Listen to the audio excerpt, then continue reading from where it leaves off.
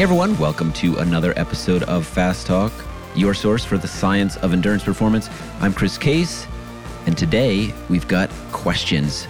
These questions were intended for our 200th episode. We had so many, we're doing a Q&A today to answer all those questions, and we have Coach Trevor Connor, Coach Ryan Kohler, and Rob Pickles. Are you a coach?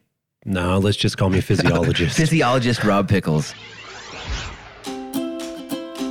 Hi, this is Jim Miller. I'm Chief of Sport Performance at USA Cycling. It's been a dream of mine to do more and help develop USA Cycling coaches. Our partnership with Fast Talk Labs means any current licensed USA Cycling coach can join Fast Talk Labs for free and get the craft of coaching with Joe Friel, a whole library of sports science content and networking opportunities with other experienced coaches. The craft of coaching with Joe Friel is an awesome opportunity for coaches to become better, more successful, and happier. Learn more at fasttalklabs.com.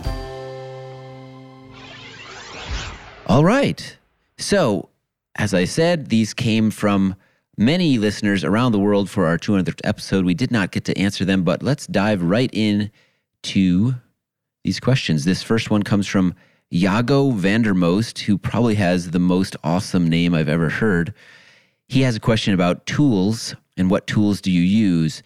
He's restarting as a trainer and a coach. I'll read the question now.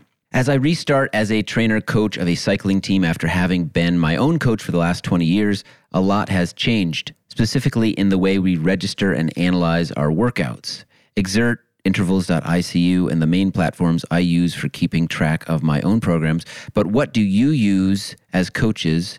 What do you recommend to track and administer your athletes, and what are the reasons behind your choices? And to note, the team he's training and coaching is 15 to 18-year-olds.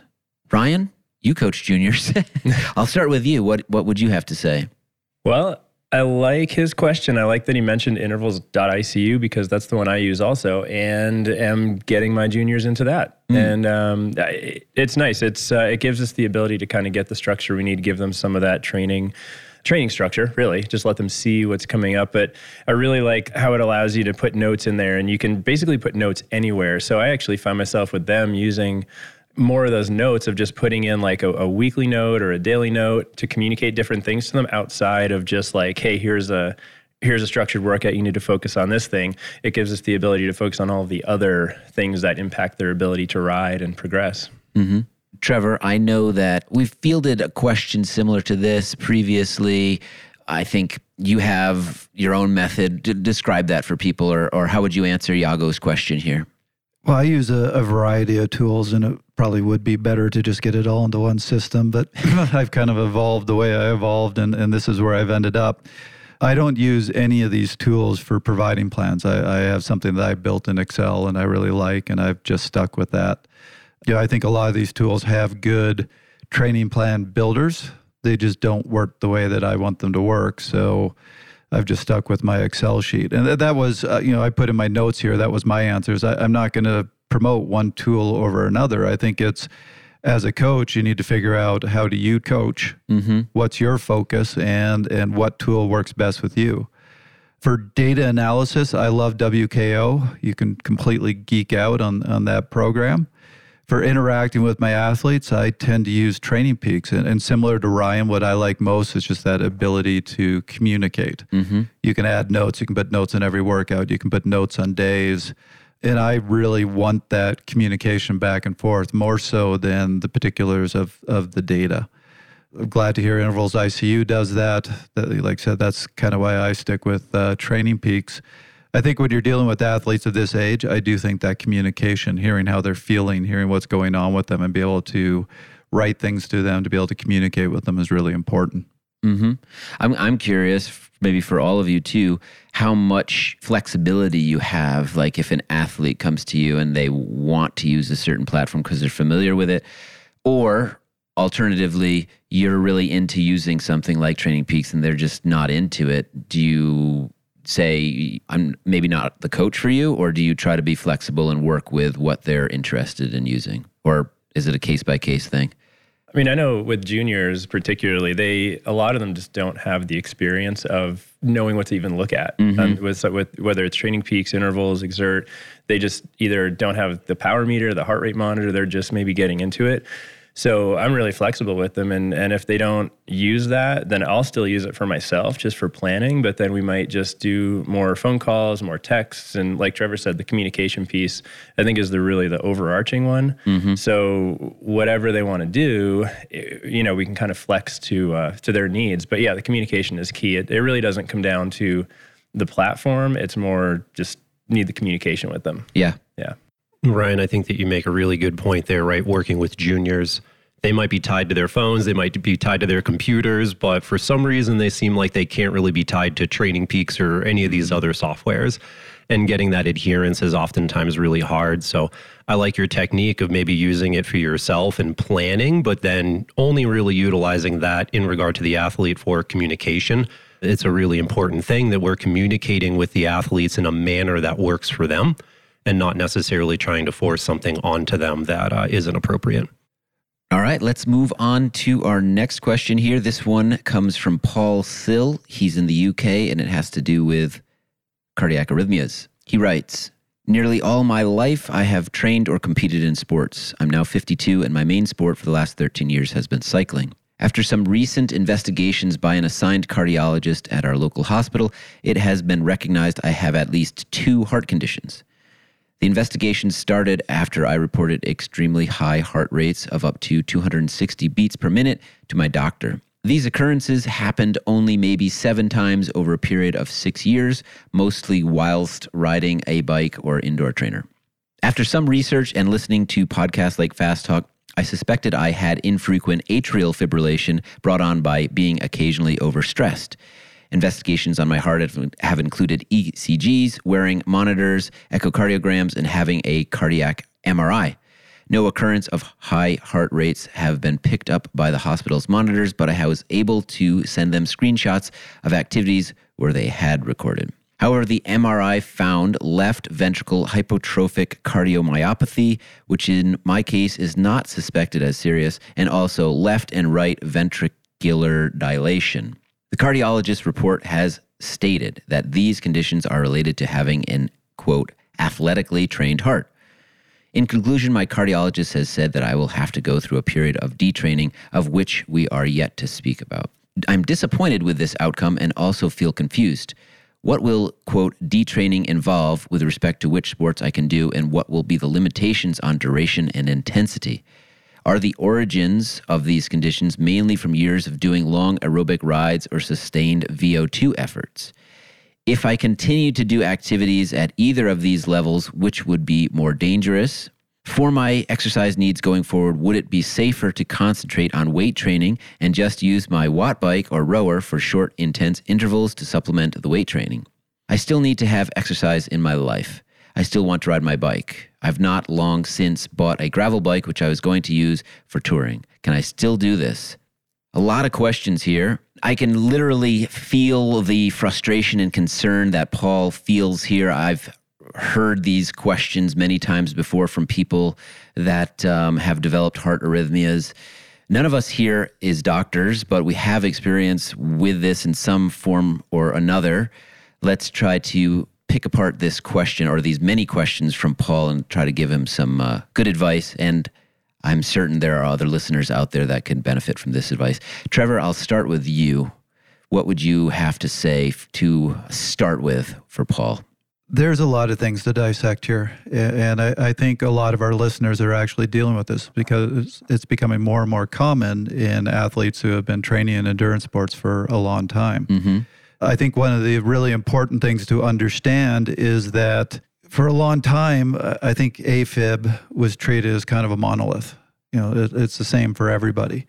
And what you're seeing more and more now is this recognition that AFib in athletes is very different from AFib in a sedentary population. As a matter of fact, you know, I've got this discussion article published in the European Heart Journal called Atrial Fibrillation in Athletes and Non-Athletes, Evidence of Different Causative Mechanisms. Mm-hmm. You know, I found a whole bunch of very recent studies that kind of the same thing that are getting at this is different. So here's another one that's called Atrial Fibrillation in Athletes, Pathophysiology, Clinical Presentation, Evaluation, and Management. And as you saw in the description from Paul, AFib in athletes, often what you're seeing is some sort of cardiac remodeling. We actually just did an episode on that turned out to be really popular. So I think there's a lot of people who are wondering about this and struggling with this. Mm-hmm. The general belief in the research is in endurance athletes, you see an enlarging of the chamber of the ventricles, particularly the left ventricle, but you don't see any sort of thickening of the wall. You also can see the same thing in the atrium. So when you get this very large chamber, but you don't have a very thick wall, some of the belief is that just makes it harder for the heart to keep pumping. Mm-hmm. Another part of this belief, or what you see in a lot of the past research, is different in strength athletes. When you do strength work, you don't see an enlarging of the chamber, but you see thickening of the chamber walls. In that study that I just mentioned, the atrial fibrillations in athletes, pathophysiology, clinical presentations, evaluation, and management, they basically pointed to 3 potential causes for AFib. One is this cardiac remodeling. Another one is essentially scarring, so fibrosis. And the third one is inflammation. And certainly when you see athletes working hard and training hard, you can see inflammation around the heart. So those are the 3 potential causes, but we're still really early in the research of looking at AFib just in athletes, seeing what's causing it, seeing how we address it, and seeing the long-term impacts of it. I'll stop there. There's a ton more we can talk about, but I certainly want to let Ryan and Rob jump into this one. Yeah, Trevor, I think that you did a great job of talking about remodeling changes that are going to occur naturally in an athlete. And that's why, as referenced in here, an athletically trained heart is in some regards something that we would expect. Those changes, or some of the changes associated with that, might also be associated with AFib. The thing I'd like to do, however, is really to take a step back. And what I'm reading from this is that Paul doesn't necessarily have a diagnosed condition of AFib. It's that he is inferring this from the research that he's been doing. And I'm very happy. I think it's great when patients and when individuals are involved sort of in managing their own care, because sometimes you're your own best advocate. At the same time, I am a little bit concerned with that because high heart rates of 260 beats a minute are a bit high than we would expect for an AFib. And I only say that to say I don't think that we can proceed with necessarily giving recommendations on a specific condition that's occurring here. 260 is really the upper end of what we would expect for a ventricular tachycardia. And that's a very different situation from AFib. I think the thing that we know and we can understand from this, right, is that stresses on your body, emotional stress, physical stress from exercise, all of those can have specific short-term and long-term effects on the heart due to things like, as Trevor said, remodeling, fibrosis, increased cortisol release. All of that can have some deleterious effects. So for me, the biggest thing for Paul or for anyone else is to take any symptoms that people have, especially if they feel a fluttering, if people are feeling a lightheadedness, or if they're fainting. Those are all very serious signs. Don't take any of this stuff lightly. And I encourage Paul and anyone else to really follow up with the cardiologist. The hard thing about the healthcare system is that you can go in for all of these studies like he's done.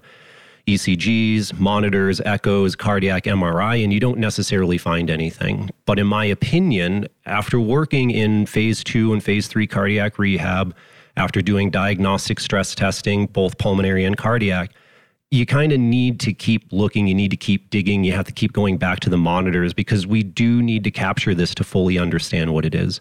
And until we understand what it is, there's really no good recommendations that can be given other than the one that the doctor has given at this point in time, which is it might be time to sort of back off, slow down a little bit. Let's remove some of that stress. Let's remove hopefully some of that inflammation. Let's remove some of potentially these causes and put the cardiac tissue back in a place where maybe it can be a little bit more healthy. So that's my biggest thing. And unfortunately, I'm putting on my medical hat at this point in time, but as Trevor mentioned, we're not doctors. We are knowledgeable in this area, but a doctor is really the person, and I don't want that to sound like a cop-out, but a doctor is the person that needs to be giving the advice here. If you do notice that you're having these high heart rates, you look down at your heart rate monitor and you were at 120 beats a minute a second ago, and now you're at 200 beats a minute. One technique that you can try to help get yourself out of that arrhythmia is the Valsalva maneuver, right? And that's sort of to close off your throat, to bear down, to increase the pressure in your thoracic cavity. And that can actually reset sort of your vagal nerve to hopefully bring that heart rate back down. It doesn't work all the time, but it literally, I have seen it pull people out of arrhythmias before. And that can be sort of a difference between keeping you safe and having an event that's, tough to come back from. I think the message that we want to leave this on in general, when you're talking about cardiac arrhythmias in athletes, is this whole concept that it might be potentially different in athletes is very new. And this research is in the early phases. So we don't know a lot. And I'm hoping that we'll be able to do future episodes with some experts on this who can come in and give you a little more information on it. But as Rob said, right now, we can't really do, a lot of the doctors couldn't even do diagnosis right now. We certainly can't. And unfortunately, this just isn't one that we can give you a lot of questions. We can't give you a lot of answers. We could talk forever about this. I would note that we did an episode long ago. It's now almost 4 years old. Too much of a good thing? ? Heart arrhythmias in endurance athletes. That was recorded with Leonard Zinn, who was the co-author on a book that I wrote about heart arrhythmias in endurance athletes. I note that it's 4 years ago because there's been so much research in the last 4 years that some of the things we said in that episode might not actually hold true. But I think you'll hear Leonard's story will resonate with a lot of people who might have recently been diagnosed or felt some weird things going on with their hearts, because he went through quite a journey trying to figure out the denial stage, the frustration stage, the depression stage, all of that until he found some amount of resolution. So it might be helpful for people. So that was episode 40. Wow, that far back. Yeah. I mean, the one positive I will give is back when you were writing that book and you asked me to look it over, I looked for research on AFib in athletes, and there just wasn't a lot. Yeah. The pace at which it's coming out now is extraordinary. Like, this is really something that's becoming a focus. And if there's any positive, we don't have any answers, but they're really looking for them right now. Right.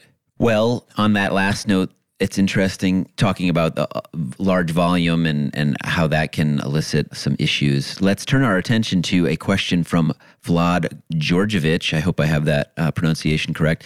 He has a question about building stamina. He is an ultracyclist. Here's his question. Using ultracycling as the context for the following question, what physiological adaptations need to take place to increase cycling resilience and robustness, which he describes as multiple days of 20 hours per day of riding? By resilience, I mean the ability to maintain a selected power for extended time, and robustness is the ability to ride a high power duration, for example, threshold, recover from it, and do it again many times. What are the types of training processes that increase resilience and robustness? And also, how would you quantify these two aspects of performance, i.e., which metrics would you track?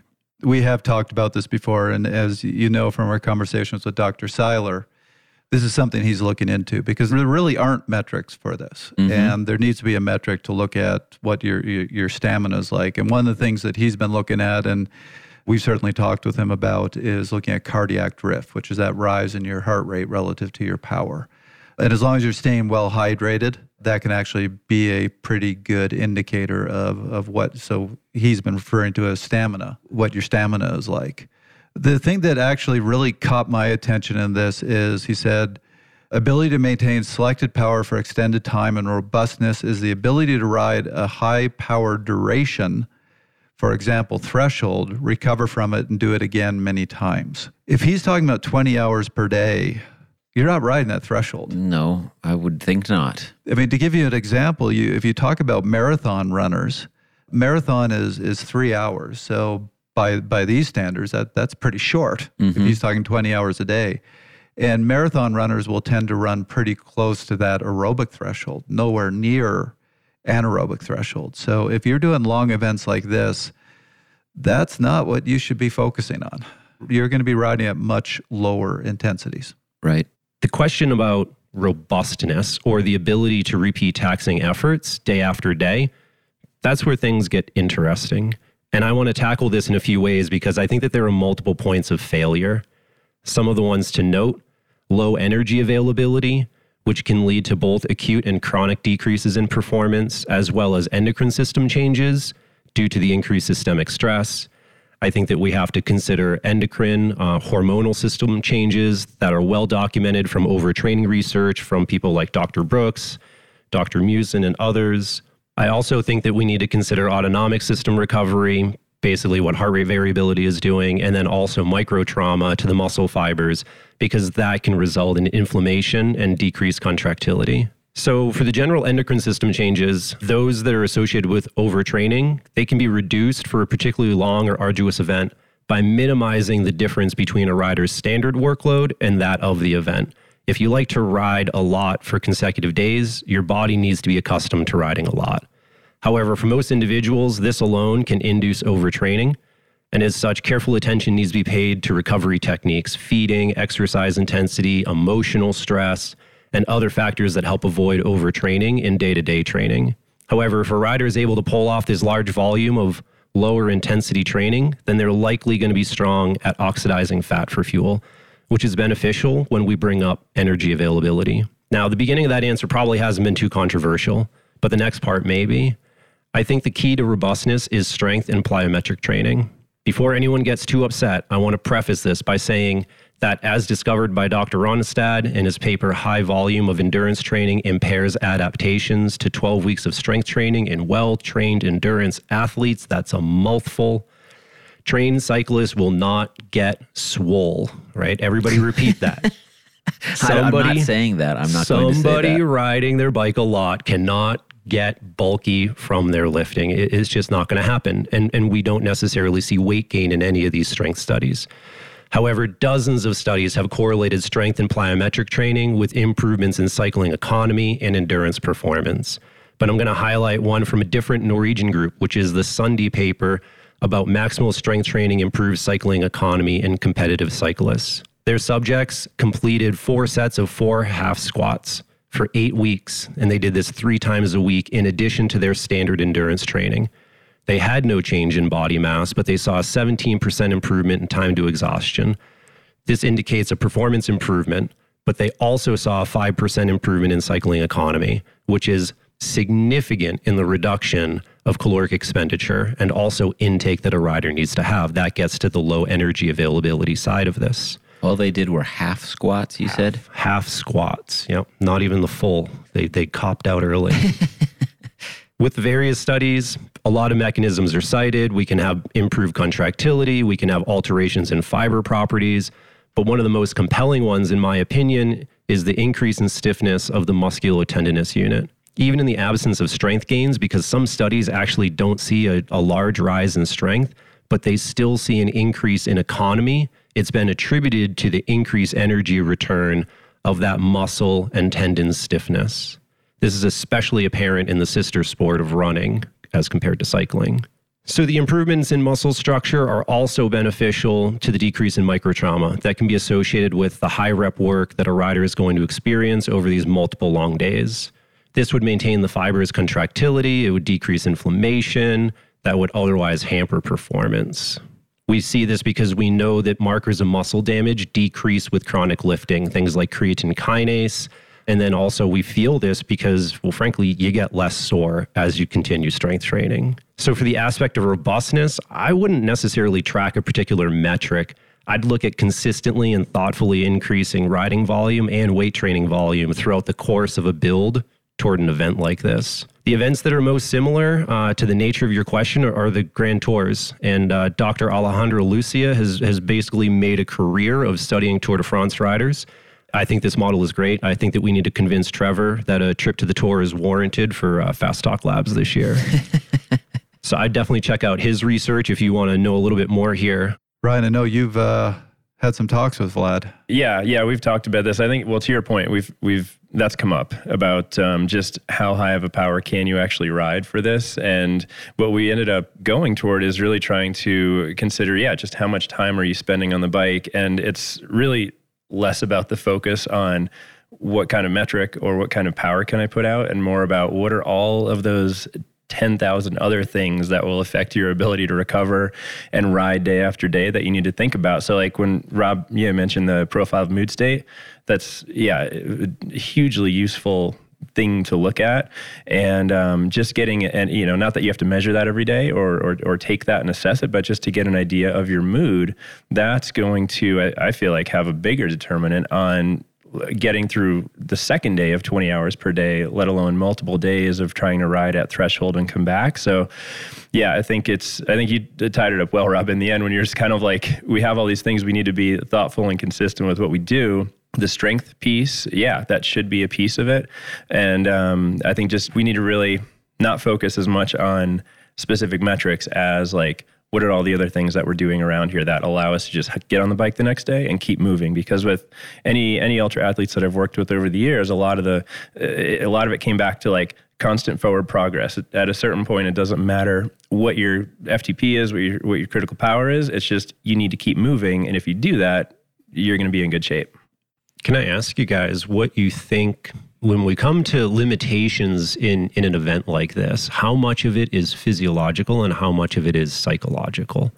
Well, I was going to jump in from personal experience. It wasn't a race, but my adventure, if you would like to call it that, around Iceland last summer was maybe 12 to 14 hours a day. So, half of what Vlad's talking about. A minuscule amount in comparison.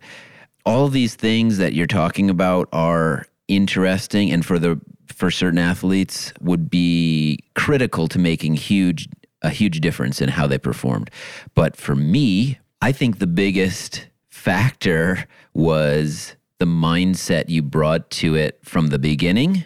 Like, I'm doing this because I want to. I'm doing this because I know it's going to be hard and it's going to be huge.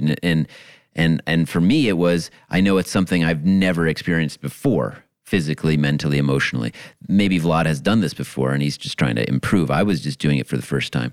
That mindset you bring to it from the beginning, but also the mindset you wake up with every day, if you can turn that into a positive thing, like Ryan was saying, at some point you're basically cracked in some way, but you still have to do it. So be positive about that. Well, today I'm going to see this, or I'm going to do that, or I'm going to ride, I'm going to tick over a mileage that I've never completed in a certain number of days today, or whatever it is. Create those miniature goals within this gigantic goal, because it's really hard to wrap your head around 20 hours per day for X number of days. That's crazy in some ways. So I really do think that the psychology here is far more important than it is in a lot of other aspects of cycling. I would not separate the mental side from the physiological side. I know a fair number of coaches that like to use the POMS test, and that's basically a mental states test, literally in the title. You can see signs of overreach and overtraining appear in that test before you're ever going to see it in the numbers. So I do think the two are very closely linked, and you really can't separate them.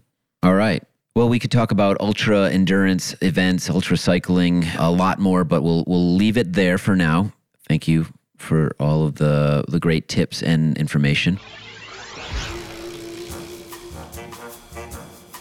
Fast Talk Laboratories offers deep dives into your favorite training topics, including interval training, data analysis, sports nutrition, and now, indoor cycling.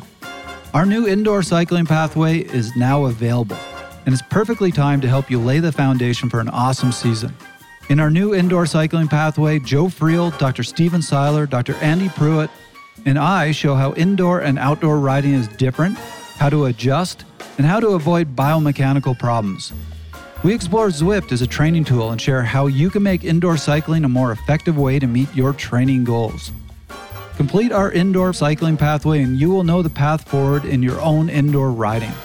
More than half of this pathway is available to our free listener member level. Learn more at fasttalklabs.com/pathways. Let's turn our attention to a question about cramping in junior athlete. This one comes from Matthew Thatcher, and he's writing to us about his 15-year-old son. My son races cyclocross and mountain biking in the French Cup. For him, it's 40 to 60 minutes. Sometimes toward the end of the race, he starts to get cramps. What to do? He drinks an electrolyte drink before the race and water during the race, and sometimes a gel halfway through. Interestingly, he has just completed a cyclocross season with no cramps. Who wants to take this one? Ryan? Yeah, this one's kind of fun. And, the fact that he just completed the cross season with no cramps gives a little bit of credence to what my gut feeling was that he's a junior. Juniors have very little ability to regulate their effort, and they can just go do so much more than maybe what their bodies can handle. So part of it is I look at this and I've seen this before with juniors where, they just can do so much work that they end up paying for it later, but it's also something where I feel like they grow out of this as they start to develop and they become more aerobically fit and they develop that capacity. And as the seasons go by, I feel like this is something that they eventually sort of work out of just as they develop as part of that process. Mm-hmm. It is interesting because our initial go-to is always, well, what can we do nutritionally? And, they're talking about the electrolyte drinks and having water during and the gel. For such a short event, it's, the nutrition generally isn't the problem, especially in this case, I would say. It's more about this is probably a junior that can do a lot of work and is probably going to grow out of this too. The one strategy I would talk about is, okay, how are you starting? How can we approach this? Are you starting extraordinarily hard where you're just digging this huge hole early on and then kind of paying for it later? Maybe we can talk about that, look at some power files if they have them. But this is something where I would look at and say, if you've completed the cross season with no real issues, maybe you're sort of working out of that. Very good. Rob? Yeah, in a lot of regards, I agree with Ryan. I do think that we can see these sort of unspecified cramps in juniors. It sort of happens. A kid pulls up at the end and he's like, oh, my legs, they're so cramped. And you don't quite understand why. It wouldn't be the first time I've seen that. One interesting point that I sort of latched on to is that it happened presumably during the mountain bike season, but not necessarily during cyclocross. And so I began to wonder, is there a temperature or an environmental difference between the two of these? I know that the rider has been taking electrolyte drinks before the race. In a lot of times, a junior rider is chronically dehydrated because they're just not good at staying hydrated in general. Is something like the heat of mountain bike exacerbating a situation like this? With the question that we have, it's ultimately really difficult to know because oftentimes how a cramp presents itself can give you some insight into why that athlete is cramping. Is it localized? Is it generalized? So on and so forth. Without that information, it's very hard to say. But ultimately, pacing might be one of the first things that I would lean on this one. I'm going to go at just the experience level. So we did an episode on cramping. This is episode 26. Now we're really going back, and we should do an update on that episode and see what new research has come out since then. But I'm a big believer in the research of Dr. Swellness that promotes this altered neuromuscular control hypothesis. You really look at the research and this whole belief that electrolytes is the cause of cramping. Just hasn't panned out. And I know people struggle with this. We say this and we still get questions all the time saying, well, I cramped. I don't think I was taking enough electrolytes. And I keep responding going, well, the research really is showing, sorry, electrolytes don't contribute. So this you can listen to the whole episode, but this hypothesis is very quickly is what causes cramping is an imbalance between your muscle spindles and your Golgi tendons, which are control whether your muscles relax or tighten. And basically, it causes an imbalance toward just causing your muscles to tighten up. What contributes to that? Muscle damage and fatigue in the muscles. So when you have a new athlete who's fairly new to the sport and they're doing something like mountain biking where you're going to have to hit a lot of little short climbs and power through and you can potentially do some damage, you're definitely going to fatigue those muscles. Doesn't surprise me at all that you're seeing cramping. Their muscles just doesn't have, going back to the word that we just heard, doesn't have that robustness or that ability to resist that damage and fatigue. But you can very quickly develop that. So I look at this and go, one of the things I'm potentially seeing is he was going through what I see in a lot of new athletes. He was getting that cramping early because his muscles just didn't have that ability to resist fatigue and damage. And cross, which is a little bit shorter, by then he's probably adapted a little bit and his muscles are just better able to resist that. And I always get the Golgi tendons and the muscle spindles mixed up, which is the one that I think it's Golgi tendons that cause the muscles to tighten, right? No, it's muscle spindle. God damn it, I was getting I know. You had a 50% chance and you jacked it up. So. I got a 50% chance and I get it right like 1% of the time. So it's basically the muscle spindles become overexcited. Overexcited. Yeah. When I did Belgian waffle rides, San Diego, gosh, I don't know, 3-4 years ago at this point, that was the longest, hardest event I had done to date. You know, I had done rides that long, I had done rides that intensity, but never at the same time. And I thought that cramping might be an issue for me. And so I took a new to the market thing called Hot Shot along with me. And now I don't know if anybody's used Hot Shot, but I hadn't used it prior to that, which is always a terrible idea. So the event was going really, really well for me. And I was beginning to feel some twinges of cramps in my quads. Nothing major, nothing that was stopping me from riding, but also something that I didn't want to get worse. And so I downed that Hot Shot. Cue the Hot Shot. Cue the Hot Shot, prophylactic Hot Shot at this point in time. Which in and of itself, like, I like spicy things. It burned a little bit on the way down, but that was quite fine. About 30 minutes later, however, the Hot Shot was really working its effects on my colon. And you were about to have a hot shot, weren't you? I had a hot shot somewhere on the side of the road outside of San Marcos, California. I lost a nice cycling glove to that cause. That is somewhere about 100 feet off the side of the road. It was a very liberating experience, and life was grand from there to the finish line, but it was a bit harrowing for a few miles before that. So be careful when you deal with some of these anti-cramp things like Hot Shot that are bringing back the vagal nerve that we had talked about before. They're supposed to, I believe, stimulate the vagal nerve and help induce the relaxation for decreasing cramping there. But try before you buy. Juice, maybe, before you try the Hot Shot. Maybe. Supposedly that works too. So while you were giving that story, I went back to actually Dr. Swellness's Trevor being serious over here. Yeah, I am. Trying to ignore the poo-poo story. Just buying him some time. You know I always ignore your poo-poo stories. It's his poo-poo story, not mine. Well, Rob, I'm going to ignore yours as well. Look at, he's giving me this so look dejected. Like, what? You won't listen to my poo-poo story? Why am I here? So I'm just going to read 2 sentences that are highlighted out of this study, and this was kind of the groundbreaking study that he wrote. So one is fatigue increases the muscle spindle afferent activity and decreases the Golgi tendon organ. So you're correct, and I keep getting it wrong. So it says and decreases the Golgi tendon organ afferent activity, which may result in increased alpha neuron activity. So that's what leads to the cramping.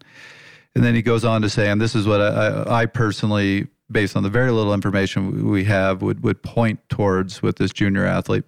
Athletes who compete at a pace that is faster than their usual training pace may develop muscle fatigue early during a race, and this may be a risk factor for EAMC, which is cramping. Yeah, and I think that makes sense as a theory if we talk about localized cramping in working muscles. I don't necessarily know that that's going to explain more of a generalized cramping elsewhere in your body. And I'm assuming we're talking about localized. And we talked about that in the episode. If you are dealing with body-wide cramping, so systemic cramping, that's very different, and that usually indicates an underlying health issue, and that's where you should go see your doctor. The moral of the story is, go see your doctor. Yeah, that is what we're kind of getting to today, isn't it? Well, this next subject matter probably doesn't involve physicians. We have 2 questions here on the general subject of cadence. So I'm going to read both of them, and we can try to give a single answer. First one comes from our friend Vlad Georgievich. He writes, so a person takes a metabolic cart test, and the test determined that the aerobic threshold occurs at 200 watts and at a cadence of 90 RPM. Will there be a different metabolic state if the exercise was performed at 200 watts but at a cadence of 45? This will require doubling of the force and double the time under tension. Could performing this exercise at substantially lower cadence result in muscles working in a different metabolic regime, i.e. going from mostly fat-burning regime aerobic to sugar-burning mode? Hold that thought. Now I'll read the second part. The second question. This one comes from Jack Burke, who is an athlete from Toronto who I used to ride with back when he was a junior, and he's now pro. Awesome. All right. So he has a bunch of thoughts here around high and low cadence training for the well-trained athlete where finding gains becomes harder. So he's writing, I'd like you to discuss the idea around high cadence being placing higher stresses on the heart and central system to improve VO2 max and also improve efficiency so you can save your muscles for the race deciding moves at the end of a race.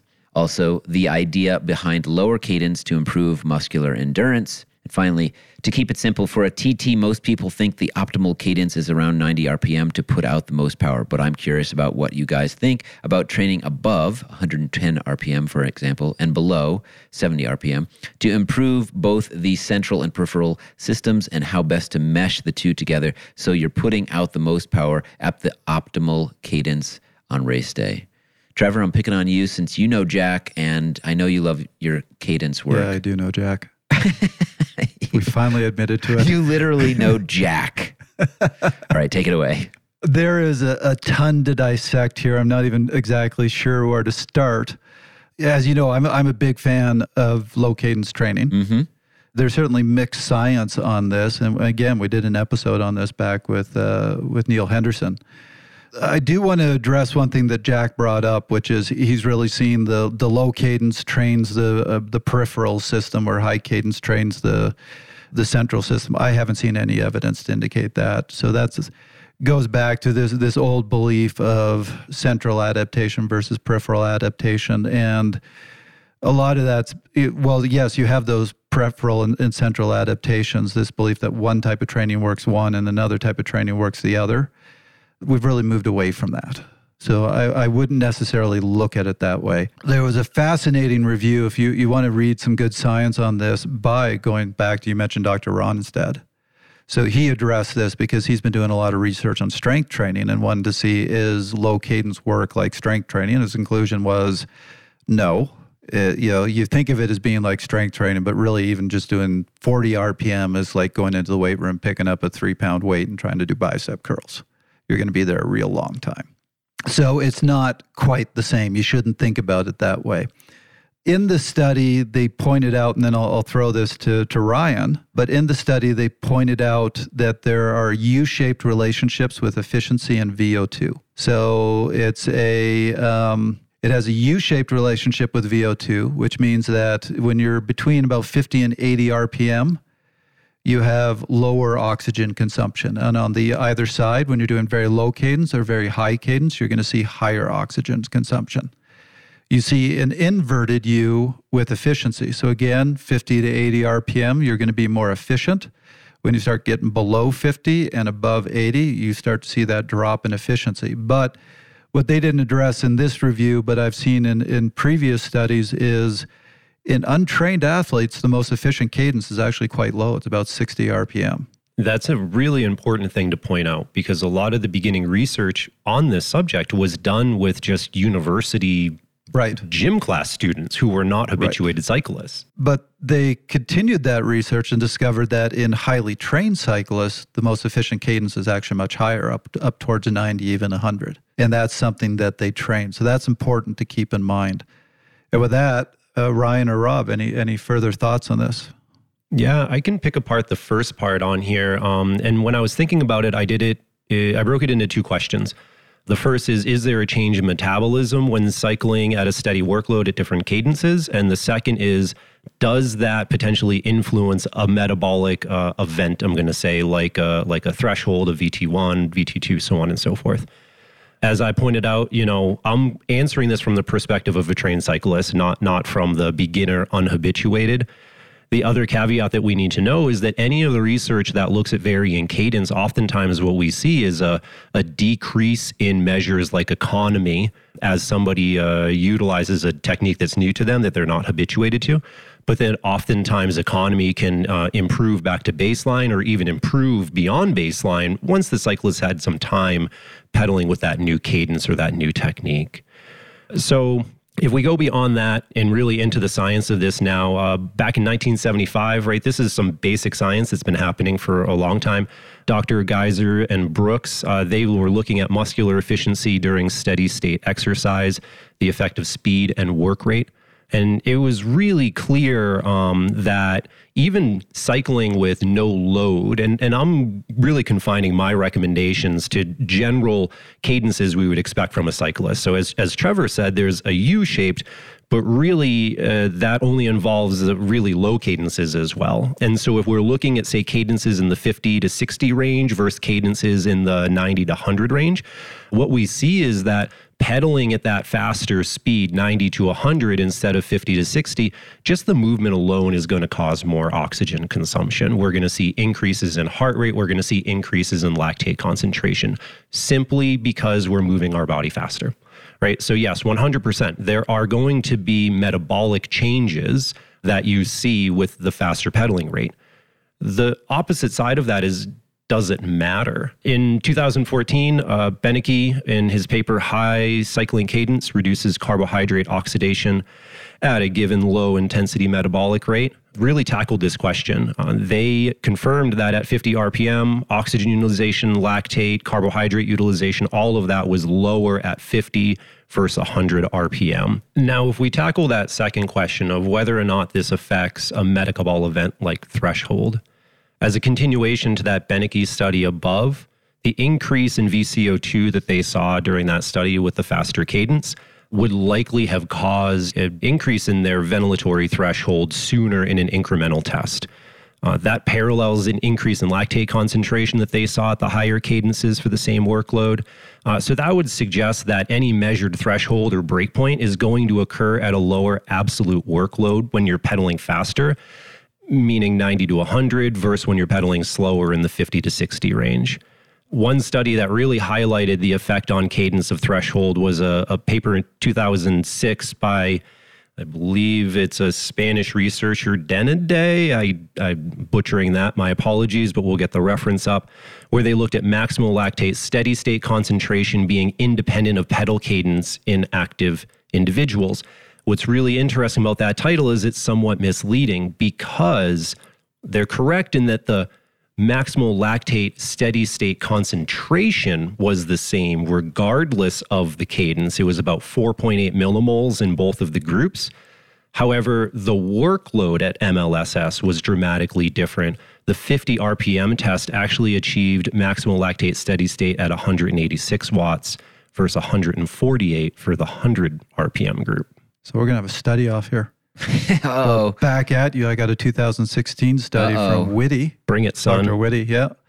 Gist of this one is high cadence seemed to improve efficiency, but low cadence seemed to improve time trial power. Didn't go too much into the explanation here, but going back to Ronestad, and I think this is getting back to the question of what are the benefits of doing low cadence versus high cadence. Dr. Ronestad basically said, we can't conclude that it's beneficial just yet, but said the potential effects are increased activation of the quadriceps, more fast twitch muscle fiber recruitment when you're doing low cadence, and this is the big one for me, more neural stimulus. I've talked about this before. I am a big believer in neuromuscular training. I think it's a way of getting gains without having to have your tongue hanging out, and you'd be surprised at the sort of gains. And what you do see is both low cadence training and high cadence training are very effective at training that neuromuscular side. So I'm very big with my athletes on not only polarizing their intensity, but polarizing their cadence. So don't have them just sit there and ride at race cadence all the time. I have them do some dedicated low cadence work. I also have them do some dedicated high cadence work. So right now we're in the winter. When I have them do threshold work on the trainer, I want them to have their cadence 100 plus RPM, which is a struggle, but it just gives that little bit of extra neuromuscular work and can improve that efficiency. Whoa, look at that. The science off. Who sunk whose battleship here? This isn't even a Nerd Lab episode. I know. Trevor and I are being a little spicy. But good answers. I think we've given both Jack and Vlad and the rest of the listeners out there a lot to think about. That was another episode of Fast Talk. Subscribe to Fast Talk wherever you prefer to find your favorite podcast, and be sure to leave us a rating and a review. The thoughts and opinions expressed on Fast Talk are those of the individual. As always, we love your feedback. Join the conversation at forums.fasttalklabs.com to discuss each and every episode. Become a member of Fast Talk Laboratories at fasttalklabs.com/join and become a part of our education and coaching community. For Trevor Connor, Ryan Kohler, and Rob Pickles, I'm Chris Case. Thanks for listening.